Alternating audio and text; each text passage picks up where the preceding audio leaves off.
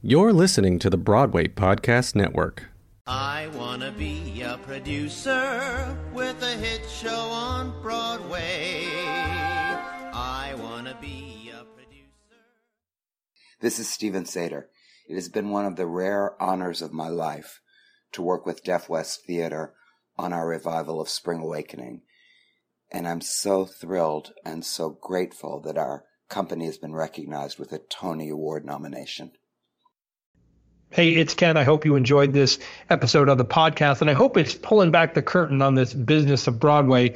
If you're looking to learn more about what makes this industry tick, go to my website, kendavenport.com, and sign up for my weekly newsletter. I'll send you one email a week, one article about what I'm seeing, trends, insights, marketing ideas on what's happening on Broadway right now. That's kendavenport.com. Hope to see you there and in your inbox.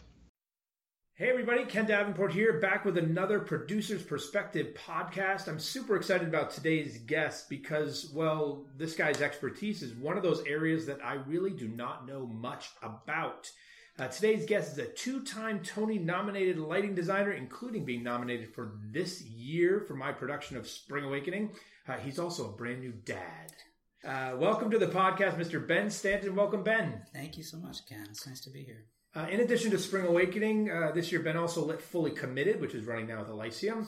Last year he lit the Tony Award-winning musical Fun Home. He's lit Seminar, Enemy of the People, Off-Broadway's The Christians, The Whipping Man, The Lion, so many more. Ben Stanton, how did you find the light? Where did this all begin for you? I think I had a fairly odd introduction to I did theater in high school. I went to school in Massachusetts. I grew up in Cambridge, Massachusetts. Went to Belmont High School, which had a great theater program and a great music program. But I was a musician. I was a drummer. I started as a drummer from the age of, 10 years old or something like that. And in high school, I ran a follow spot. I was definitely drawn to lighting. I was drawn to technical theater, but it was more like I liked to climb around and get electrocuted and hang out with my friends. And, my social life was in the theater. I think a lot of people go into this business for the social aspect of it as well as the kind of art of it. And that was I was already kind of being pulled towards the theater in high school, but I was like a serious musician. I was a jazz drummer. I was performing and gigging around Boston, and I was applying to schools that had good music programs. And I ended up getting a scholarship to UMass Amherst to study jazz. And at the time, famous jazz drummer Max Roach was on the faculty there. He wasn't there that often, but he was there like a couple times a semester, and Billy Taylor was on the faculty as a sort of adjunct, and Jeff Holmes ran the program. It was like a kind of a serious program. And I went there, and I thought I wasn't really sure how it would turn out, but I wanted to play music, and so I went to college to do that. And I got a kind of a free ride, and I thought this is it. And I spent 2.5 years studying music, and I just started to get. I wasn't finding a mentor. Basically, there was no real there's no real jazz drum teacher there, so I was still studying, going back to Boston for lessons, and I was in need of a mentor. I was 20 years old, and I wasn't sure where I was going, and I was learning stuff, and I was getting better, but I had no clear vision of my future. And so I started thinking about going to Berklee College of Music, but I also sort of checked out the theater department because that was like my other sort of interest. And I met who would become my mentor. Her name is Penny Remsen.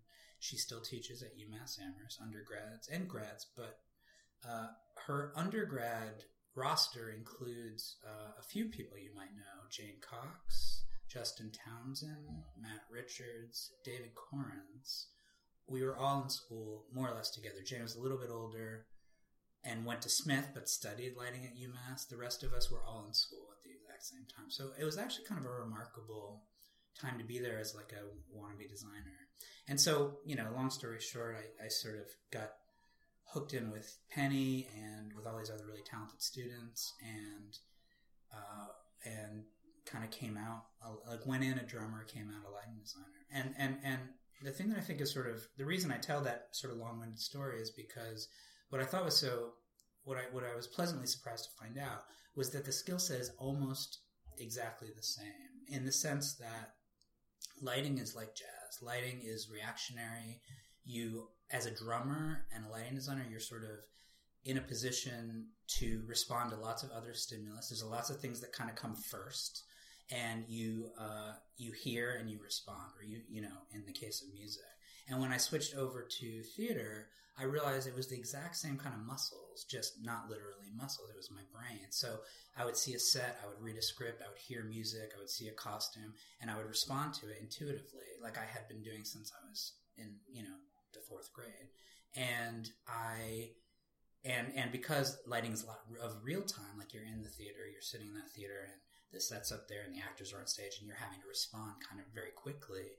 It was a real natural transition from becoming from being in like playing in a small group jazz ensemble to sitting in a tech and kind of just fielding all of this stimulus and responding to it. Like that was never confusing to me. Like, how do you respond to something? Because I've been doing it since I was a little kid. And I just had to, and the freeing part was I didn't have to rely on my muscles. So whereas you could only play what you could physically play, here I just had to have ideas. And I was like, this is a joke. Like, I can just, you know, put 50 of those things over there. And eventually I'm not even the guy who has to do it. You know, someone else has to do it. And then I just say, turn those on, and they turn on. And, you know, I used to have to practice and practice and practice. And it was exciting. And I really liked, there's an intellectual component to theater that I liked a lot, and it just really felt like the right fit. So I came out of UMass. I interned at the Williamstown Theater Festival. They hired me back the following summer, and I basically met most of the people I still work with, all these young directors. Sam Gold was there, Trip Coleman was there, Carolyn Cantor was there, Andy Dorson, like tons of people that I still are either connected to or work with. Danny Goldstein was there. Will Frears was there. I mean, it was like and I was like 23. We were all like 23, and we were just hanging out and, you know, assisting all of the fancy people. And I also met some lighting designers that I assisted shortly thereafter. And I formed some relationships with Kevin Adams and Ken Posner and people that I assisted. And I just came here and worked. And eventually, I feel like I'm 41 years old. You look about 23 years old. I appreciate that. Yeah, well, that's because I'm inside all the time. Right. I never get any You don't sun. see light. A lighting designer that actually doesn't see daylight. I go to the doctor and they're like, you have no vitamin D in your system. Literally zero. Like, you need to take supplements. No, I mean, I'm in tech all the time, right? So, yeah, I weather well, I guess. But I mean, I've been doing this a long time. And I didn't go to grad school. I never really had a substantial regional career. I think sometimes young designers come out of a grad program, have connections at certain regional theaters, and spend their first, 8 to 10 years working kind of out of town. I hear that story a lot. Set designers, lighting designers, like they're at the Alley, they're at the Huntington, they're at the Hartford Stage there, and they have like relationships there, so they can count on those jobs. And then at some point, there's ideally a sort of a transition to more New York centric work. But for me, it was like just working on like lots of Adam Rapp plays at the Rattlestick Theater, and lots of sort of proper off-Broadway, but small off-Broadway. I mean, it was years before I worked at Manhattan Theater Club, years. One of the early sort of champions of my work was the New York Theater Workshop. Linda Chapman and Jim Nicola at the New York Theater Workshop gave me a few breaks when I was pretty young, and that was really helpful. But, I designed for 5 years before I had an agent. It took a long time. I just sort of just finally feel like I've stopped paying my dues, and I'm starting to, enjoy some larger shows and some this whole Tony Award thing is crazy. 3 years ago I was watching on TV, and 2 years ago I was there, or last year I was there rather. And, it's just, that transition is still mind-boggling, What's your approach when you get a new show, a brand new piece, a new player, a new musical? You get, someone hires you and you're on board. What's the first thing you do to figure out how you're going to light it? Well, I'll usually, definitely, obviously read the script several times and just try to kind of become conversant, because usually the people you're about to meet with, let's say a first meeting with the director, are really have spent a lot of time with this material. And in order to contribute something, I feel like you have to kind of catch up a little bit. And oftentimes the set, by the time I'm hired, the set is already designed. A lot of times. The set, oftentimes the set designer and the director have been kind of working at it for a while. So you need, there's a bit of a, I need to, it's, you have to kind of walk a line, because you want to come in with some ideas and some thoughts, but you also don't want to, come in with something that ends up being completely out of left field, because chances are they're going to put a sketch in front of you or a model box in front of you and say, so this is what we're doing. What do you think? So like you kind of have to stay open energetically. But what's great about that, like I said before, is I'm kind of a reactionary artist. I don't really call myself an artist or think of myself as an artist, but I work in a sort of a reactionary art form. I'm a craftsman of this thing where you're being dealt a lot of cards, and then you have to kind of figure out what the best thing to do is. So, having someone put a sketch in front of me and talk to me a little bit about the world of the play, and I just start processing. If it's a period piece or a piece sort of set in a sort of unique place, I'll do some research. If there are, words in the title or in the script that I don't understand, I will look them up. I mean, I just try not to be a dummy, I try to do my homework so that I have something to contribute early on. Knowing that at the same time, I'm going to sort of be dealt a set of cards that I have to stay open to. Would you prefer coming on much earlier, or do you think it's the people are hired in the right progression? I don't. It's always great to be brought in early. It's always fun to be sort of a fly on the wall in those early meetings. We all get busy, and I don't think that I'm being excluded. I don't consider that I'm being like excluded from the process. I actually think directors are sort of sensitive to our time and like want to kind of work out some fairly mundane details before they start talking to me. And I sort of appreciate that. I appreciate, there might be a discussion about molding that I might not really care that much about. So I don't necessarily I'm not upset when a lot of work has been done ahead of time. And the people I work with are really smart. So it's rare that there's a bunch of decisions that have been made that I completely don't understand, or, and sometimes if I'm a little confused by something, it's me needing to catch up to, and kind of get with the program. So I do think it is sort of the right order. Having said that, I work on a lot of new plays, and if I'm invited, I love to go. I love to sit in the room. I love to talk about the play. But I do stop short of getting really... I feel like I do want to let the set designer have their process. And I don't want to be... I'd rather... I'm comfortable talking about the play and the world of the play kind of in an abstract way, emotionally, and listening a lot. But I don't necessarily want to come in with a heavy-handed idea before the set's even been designed. In part because I've had some experiences where I've, suggested something like, oh, what if that wall was see-through? And and for whatever reason, it ends up being just an awful idea. Usually, the execution or something about, the way it was installed, or there's just some, occasionally it's gone wrong. And then you're the guy that had that. And it's very, and then all of a sudden the set designer's like, well, that was Ben's idea, clearly. So I don't know. I try to let people do their jobs and not step on their toes. Now that I think about it, actually, set coming first and then lighting coming next works. It's the opposite way as we get towards the end of it, because the set gets put in and the lighting is usually the last element to be finished, right? For sure. And, and the set, this is what I mean about the process. I mean, my process is very public. I have a prep process where I make a bunch of decisions on paper, but they're all educated guesses, I mean, some of them are pretty right on, but it's like picking your paints, before you paint the picture, right? You're picking your colors, you're picking your brushes, you do all that thinking these are probably the right things that I'll need to do what I'm going to do. But you might discover halfway through that you need something different.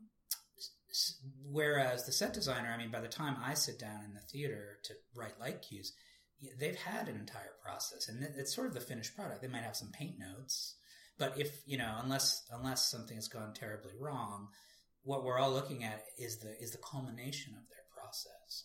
And then they kind of go into like almost, a lot of the set designers I know kind of drop into like an assistant director role where they start, helping the director, kind of consulting on blocking and ideas for where to stage a scene and like how to do, how to manipulate a transition. But I'm just starting my process really, and I'm doing it all in public. And so because I, have my own, sort of like hang-ups about how people interact with me when I'm kind of in the thick of it, like in the weeds, like trying to just get, a musical number done or trying to get, a bunch of stuff to work that doesn't work or whatever it is. I'm sensitive to how people kind of approach me in those moments. I try to be sensitive early on in the process to the set designer, because they're potentially in the weeds. They maybe are going down a road that they need to go down before they change direction or whatever. And it's not going to help for me to just sort of like, be like, are you sure you want to do that? You sure red is the color? Like whatever. I trust. I mean, I'm just so lucky to work with so many talented people, and I trust their process and hope that they trust mine, when they're coming up to me and they're like, are you sure green is the right color? It's like, quiet. You have one of those you're in one of those rare professions where there's a real blend of artistry and also technical expertise. Yes. Is it 50-50? Is it 80-20? What is the blend, art to technical knowledge? That's a good question. I haven't thought about. That's a good question. Art to technical knowledge. I mean, I think there's a third component, which is sort of organization. Like I think there are people that you can rely on when you don't know an answer to a technical question. There are electricians. My sort of responsibilities technically really kind of stop at the water's edge. Like, I'm not the one plugging all the stuff in.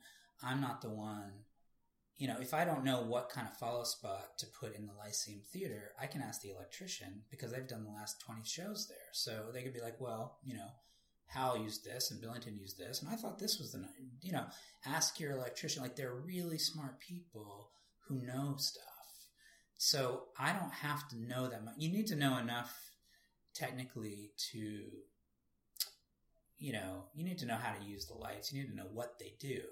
But you can ask for a lot of advice. You can describe an idea to your assistant, your associate, an electrician. You can bounce ideas off people, and people will have lots of good ideas. So I don't feel like a huge part of my process is technical, but I've also been doing this for 18 years, and I kind of like know a lot of stuff. And then there's the artistic, which is your taste, why you pick one color when someone else picks a different color, why you like a certain intensity on someone's face and someone else, you see someone else's work and you say, oh, everyone was so bright, and they see your work and they say, everyone was so dark, or whatever it is. We all have our own taste, and that's the art part of it, is just sort of your influences, what you like, how you think about making stage pictures, how you think about creating and affecting the audience, creating, atmosphere and affecting the audience and telling the story.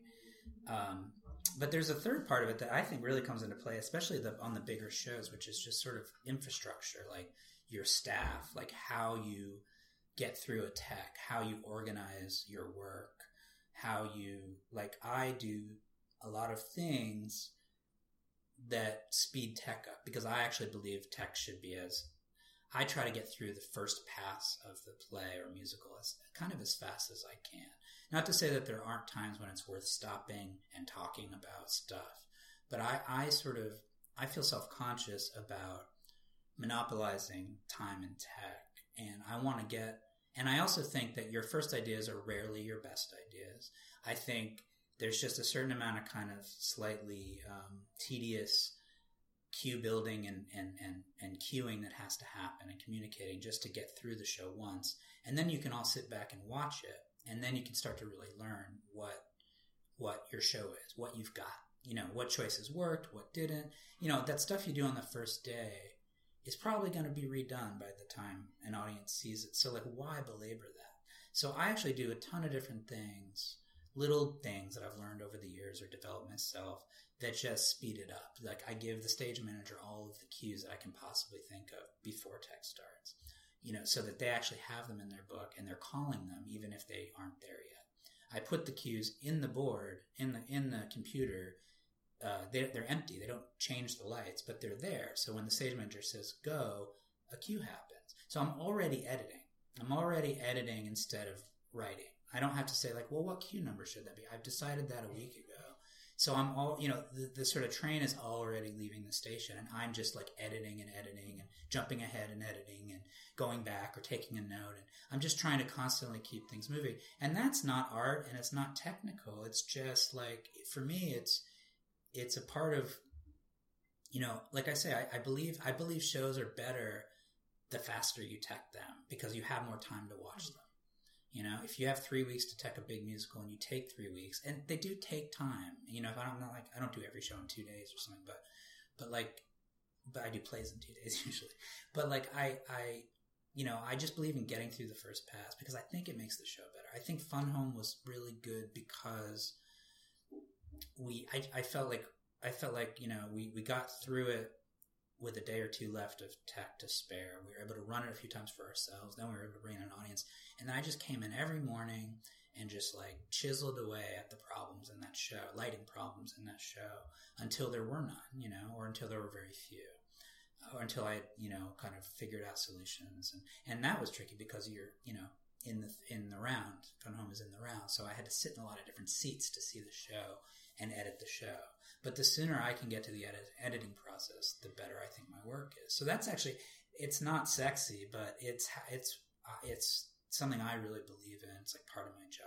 Also, you get to give the actors back their show quickly because actors are in rehearsal and they have a vibe and they have a connection to the piece and they're running the piece, and then you throw them up on stage and you tell them to hold every 5 minutes while you light around them, and they just like, I can't imagine how frustrating that must be. And then there's this, sometimes it takes time for the actors to get their show back, to get their rhythm back, get their relationships back, get their head back into their characters because they've just been standing around on stage for a week or something. And so the sooner they can do that, the better the show is. I just think that, it's like minutes. It's like, I don't know, it's like a football analogy in there somewhere. It's like inches, you just push and push and push and push. And then at some point you have to stop. And whatever you have at that point, when you have to stop working on the show, is what the show is. So I try to be a speed demon when I can, and that's, I don't know what that, I guess it's just it's like methodology or craftsmanship or something. Now everyone out there listening knows why Ben is a very favorite lighting designer for producers like me, because we love a quick tech. Yeah. This is a bit of a loaded question considering your wife is a celebrated projection designer herself. She obviously did the projections for Spring. How do you feel about projections? This is something that you've seen actually over your entire career. Right. When you started, they weren't what they are today. That's right. So what do you think about this evolution of more projections? I think it's, there's a lot of, I think it's good. We won't let Lucy hear this. Yeah, right. No, I think it's, I think projections can really help storytelling in a show. And I think the projections in Spring Awakening were great and helpful. Not only obviously the sort of obvious function that the projection served in Spring Awakening was as super titling for deaf performers, really for deaf audience, so that they could understand some of the stuff that was being said. It was basically a redundancy because a lot of what was being signed was being spoken, but there was also stuff that occasionally wasn't being spoken, and a lot of times that would end up in super titles. And so that was obviously necessary, but the way that Lucy did it, she did it, with a sort of fairly sophisticated concept of, the sort of chalk drawings on a chalkboard, and a lot of the super titles first existed on a chalkboard, and then she took the chalk motif and she created entire worlds out of sort of this chalk texture, and was it where, we did the show in the set was basically just like a sort of a warehouse, but we had scenes that were in gardens, and Lucy was able to create that.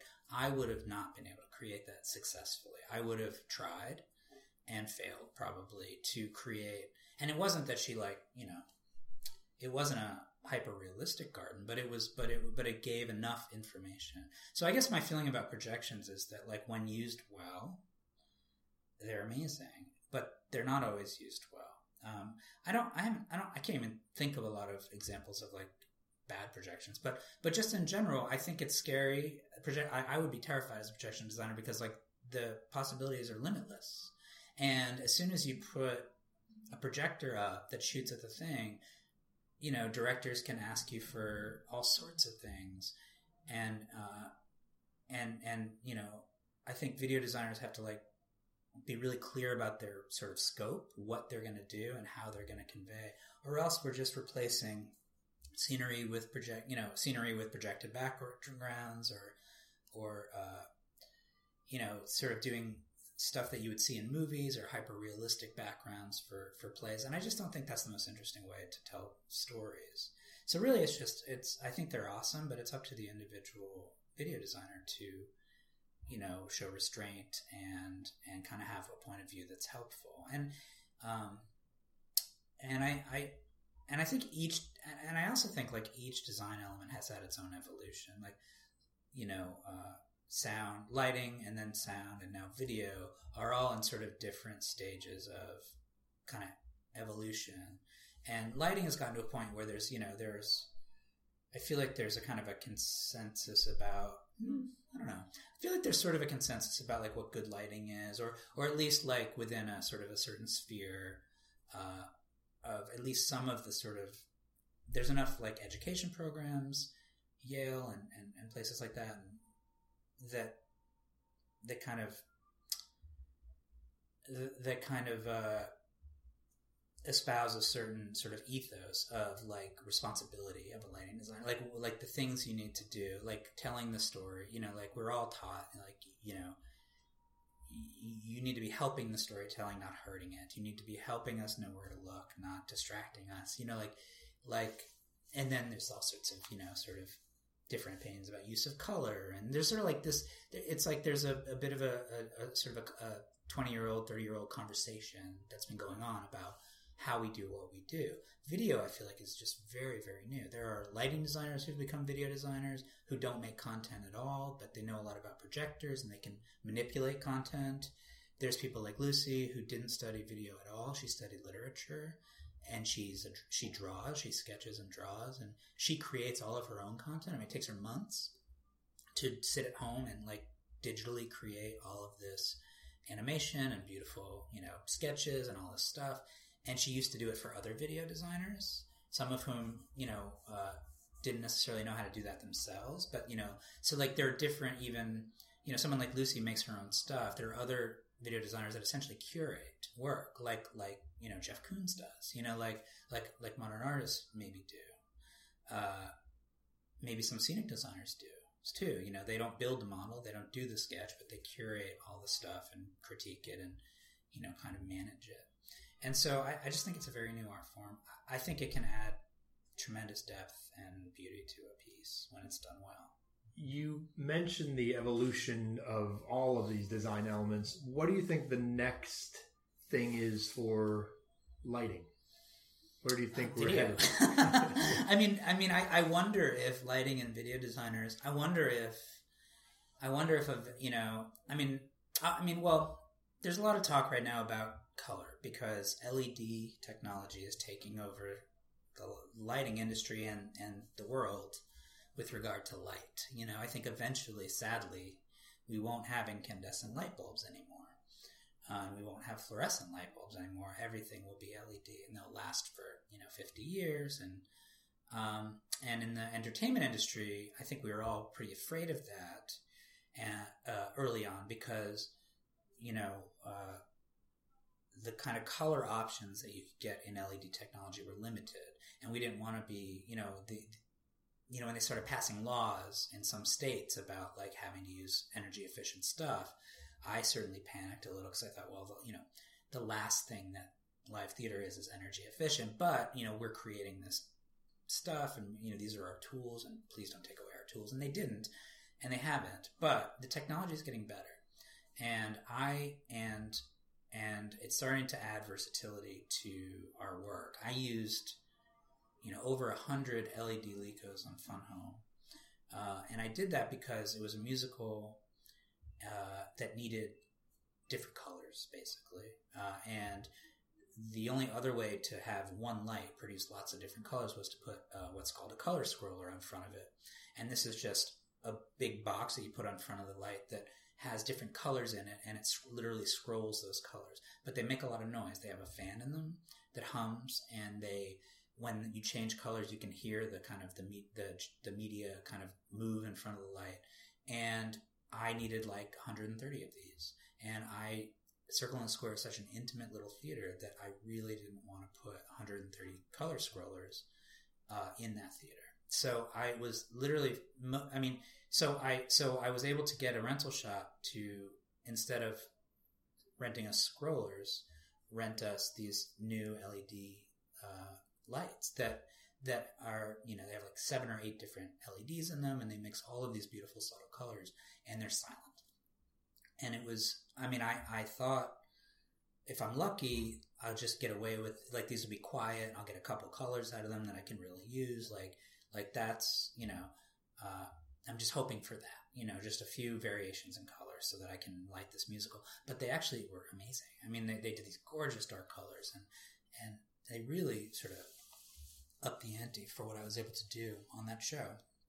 So I feel like I feel like even though video and lighting are very separate right now, they're both light. So I feel like it's about like color and LED and technology, and it's about, eventually are they just going to invent something, a light that it does both video and light, and, and there's just no separation. Like, as a lighting designer, I'll probably age out before this really happens, but I bet eventually you're just going to have to know how to do both. It's already true in rock and roll. I also like concerts in rock and roll, and or more accurately, indie rock. But I've been on tour, and I've gone out, and 8 of the 10 guys out on the road are doing lighting and video. It's already, because kind of anyone can do. You need to learn a few things, but kind of anyone can do video. Meaning, like, if you can figure out the technology of it, you can very easily get content to come out of a machine onto a wall. Like, that's actually not that hard. Which is why this is probably a more articulate way of saying what I was saying before, but like that's why it really takes taste and restraint to be a good video designer. Because like I could do it, I just wouldn't do a good job. And there are guys, who do it and don't do a good job, but they know what the projectors do. They know how to make stuff come out of them. They know how to manipulate that stuff. And kind of, a lot of people can do that. And in corporate lighting, corporate events, and rock and roll and all of these different, every concert has video in it now, and I'm sort of not as marketable in the concert world as I could be if I, just bit the bullet and learned how to do that. My dream is that they'll just hire me and my wife together, and I will never have to learn. but you get what my point. I think that's, I think those are the kind of the questions. Like, what's going to become the new industry standard for sort of color mixing and LED technology, and then like what, how are lighting and video going to kind of coexist, or are they going to become like the same department eventually? You and your wife and your new baby will have to be a sound designer, so you get the whole Stanton package. That sounds great. Or sets. We still need sets, Ken. For the moment. I know, God. So I started off this podcast by saying this was an area that I don't, as a producer, know a lot about. Mm-hmm. And certainly I try to learn on every show I did. I remember learning a lot from you on Spring Awakening. And frankly, I've been doing this for a while. If you could get all the producers in the room and give them a quick 5-minute instruction on lighting, what would you want? What's the one thing you'd want all Broadway producers to know about lighting or to understand what you do?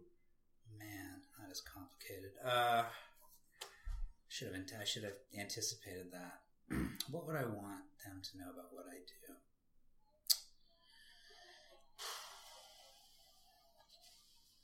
I don't know. I guess I feel like most producers are really smart. I think I on every show, I have to articulate.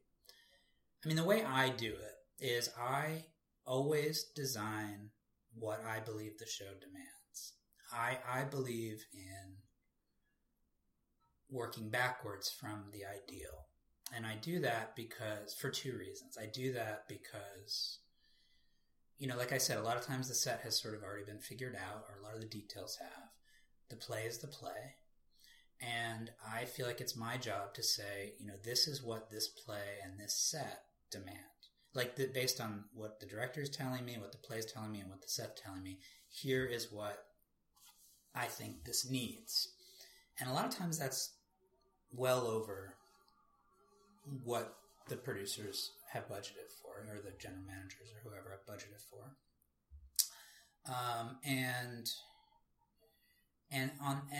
And then I'm happy to work backwards from there. We don't have that. And just like any sort of product you're selling, you sort of try to break it into easily digestible, understandable parts. Like, well, this is what these are doing. This is what that costs. As a group, can we decide we don't need that? Great, then that's gone. And then we get to, but I try to just communicate really clearly about what things do, what their value is, and then let sort of the group decide whether those things are necessary or not. But I start from that place of like, if I have all of this, I can guarantee you a good product. And if we can't afford all of this, which is, understandable and often the case, then we should all discuss what of this we can do without. So that's, I generally have good results with that. I can articulate what I'm trying to do, and people can decide if that's something they want or not. What's harder to articulate, and maybe my answer would be, is about sort of the support system. And because it's harder to quantify what that is. Why do you need 2 assistants instead of 1? Why do you need an assistant sitting in the theater during load-in? That's an extra 2 weeks. Like, why do we have to pay? And I can understand why those questions come up. But as I sort of touched on earlier, there's a lot of kind of organization and infrastructure that I'm building that also guarantees a better product. It's just harder to put dollar signs next to in a way that people can always understand. But, there are reasons. And so, I mean, if I'm doing, and obviously what I need for support is different if I'm doing a play versus doing a big musical, because there's just so many more moving parts and pieces. But even then, usually I can articulate why I need what I need. But that's just a harder sell sometimes. So, I mean, I don't think it's worth getting into the minutia of it, but there are so many things to sort of do in a timely fashion when you're making a musical that you really kind of do need 2 people sitting at the table with you in order to manage all that stuff. And there's so many sort of like questions that come up during load-in that I think it's financial. I think ultimately then you save money by having someone there to head off minor disasters as they're happening, as opposed to sort of discovering them on the first day of tech and then having to work backwards. So I just think it's about the support,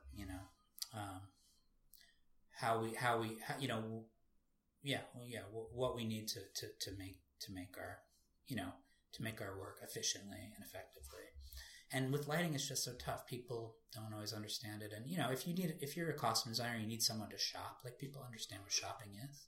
And they understand, like, that's a line item they need to address. But it's often harder to articulate for lights. Okay, my last question, which is my genie question. Oh, gosh. I want you to imagine that the genie from Aladdin comes to visit you and says, Ben, you've done such a terrific job. I want to congratulate you on your Tony nominations for Fun Home and for this year's Spring Awakening. And I want to congratulate you by granting you one wish.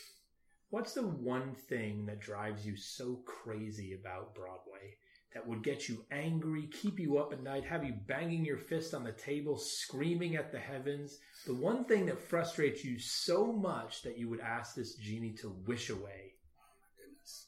About Broadway. About Broadway, or working in the theater in Working general. in the theater.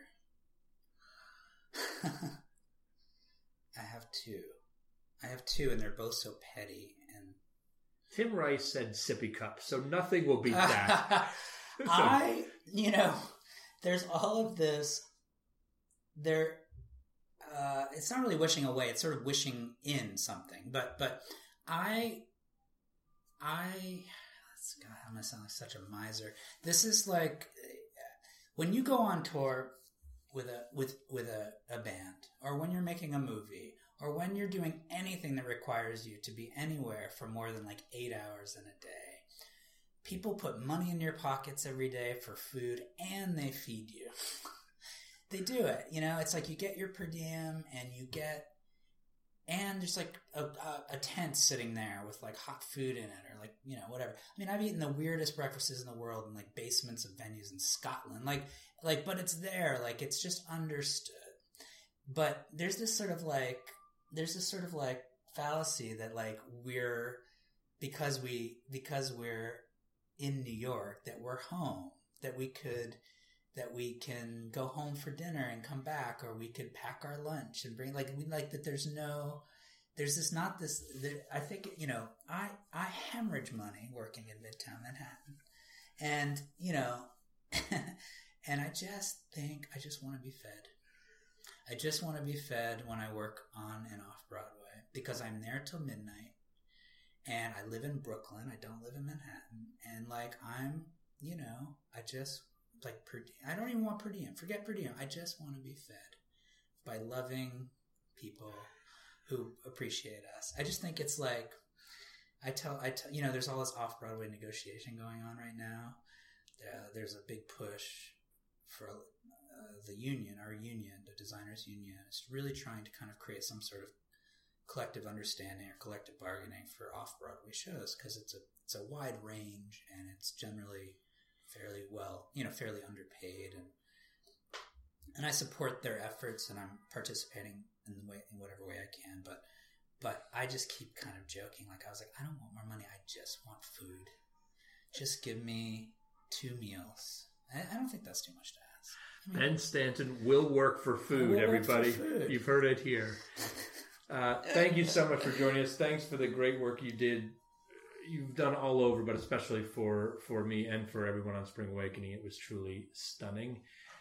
Thanks for that. Thanks to all of you for listening, and make sure to subscribe and tune in next time. I'm gonna be a producer. Look out, Broadway, here I come.